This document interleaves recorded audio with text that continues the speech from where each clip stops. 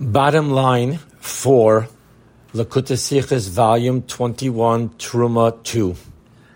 The title given to this bottom line of the Sicha was the first holy temple really destroyed?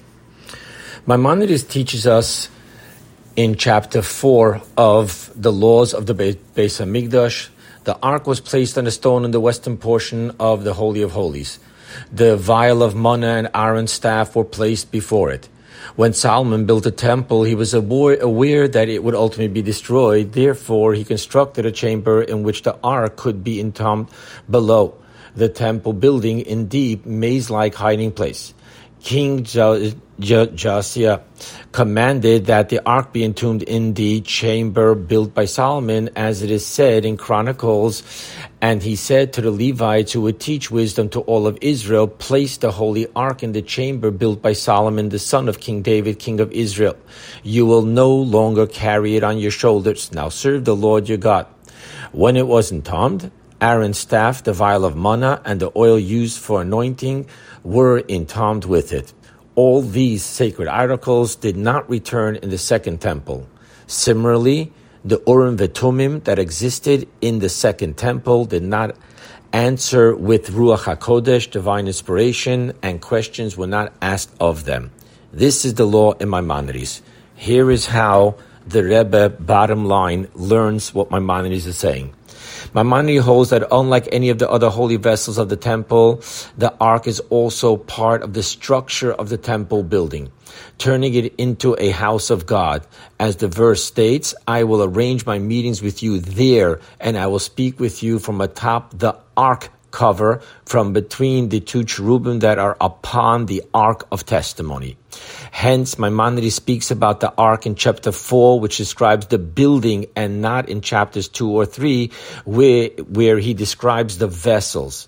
Therefore, without the ark, the temple isn't the house of God, creating the problem of all these sacred articles did not return in the second temple, meaning that the second temple should not have been a temple, considered a temple.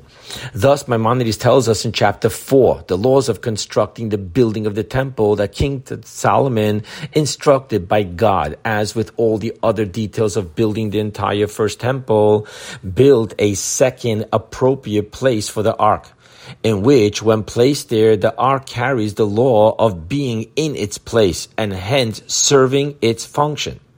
And the reason why King Solomon, in doing this, had to be, quote, aware that it would ultimately be destroyed, end quote, and only therefore, quote, constructed a chamber in which the ark could be entombed, end quote, is because the chamber of the ark had to be built, specifically sanctified as a Holy of Holies for being its appropriate place.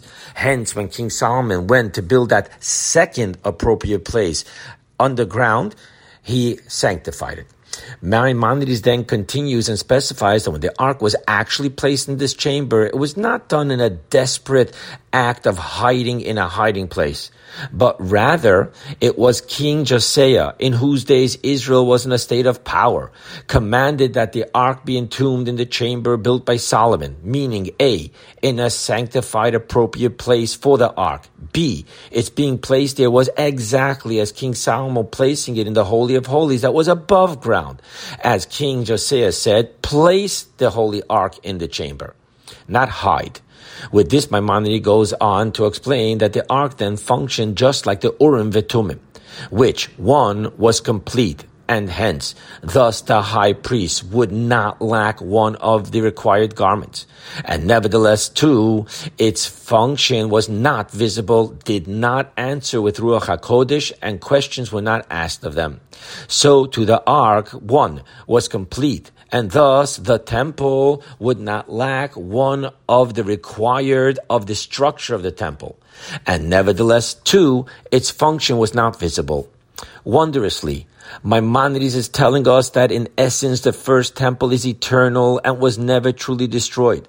For even though externally and visibly it was destroyed, nevertheless, essentially and functionally, it not just a place being sanctified of when the Shekhinah rested there, but of the building being the house of God is eternal. meaning that ultimately the second and future third temples are but resurrections of the first temple, resurrected from its most essential structural bone, the ark. Even deeper. A. King Solomon made it possible for the Gentiles to destroy the temple by installing within its very construction, quote, when Solomon built the temple, he was aware that it would ultimately be destroyed, therefore he constructed. So that made it possible for it to be destroyed by Gentiles. For otherwise, how could any human or even the heavenly court destroy Israel's house of God?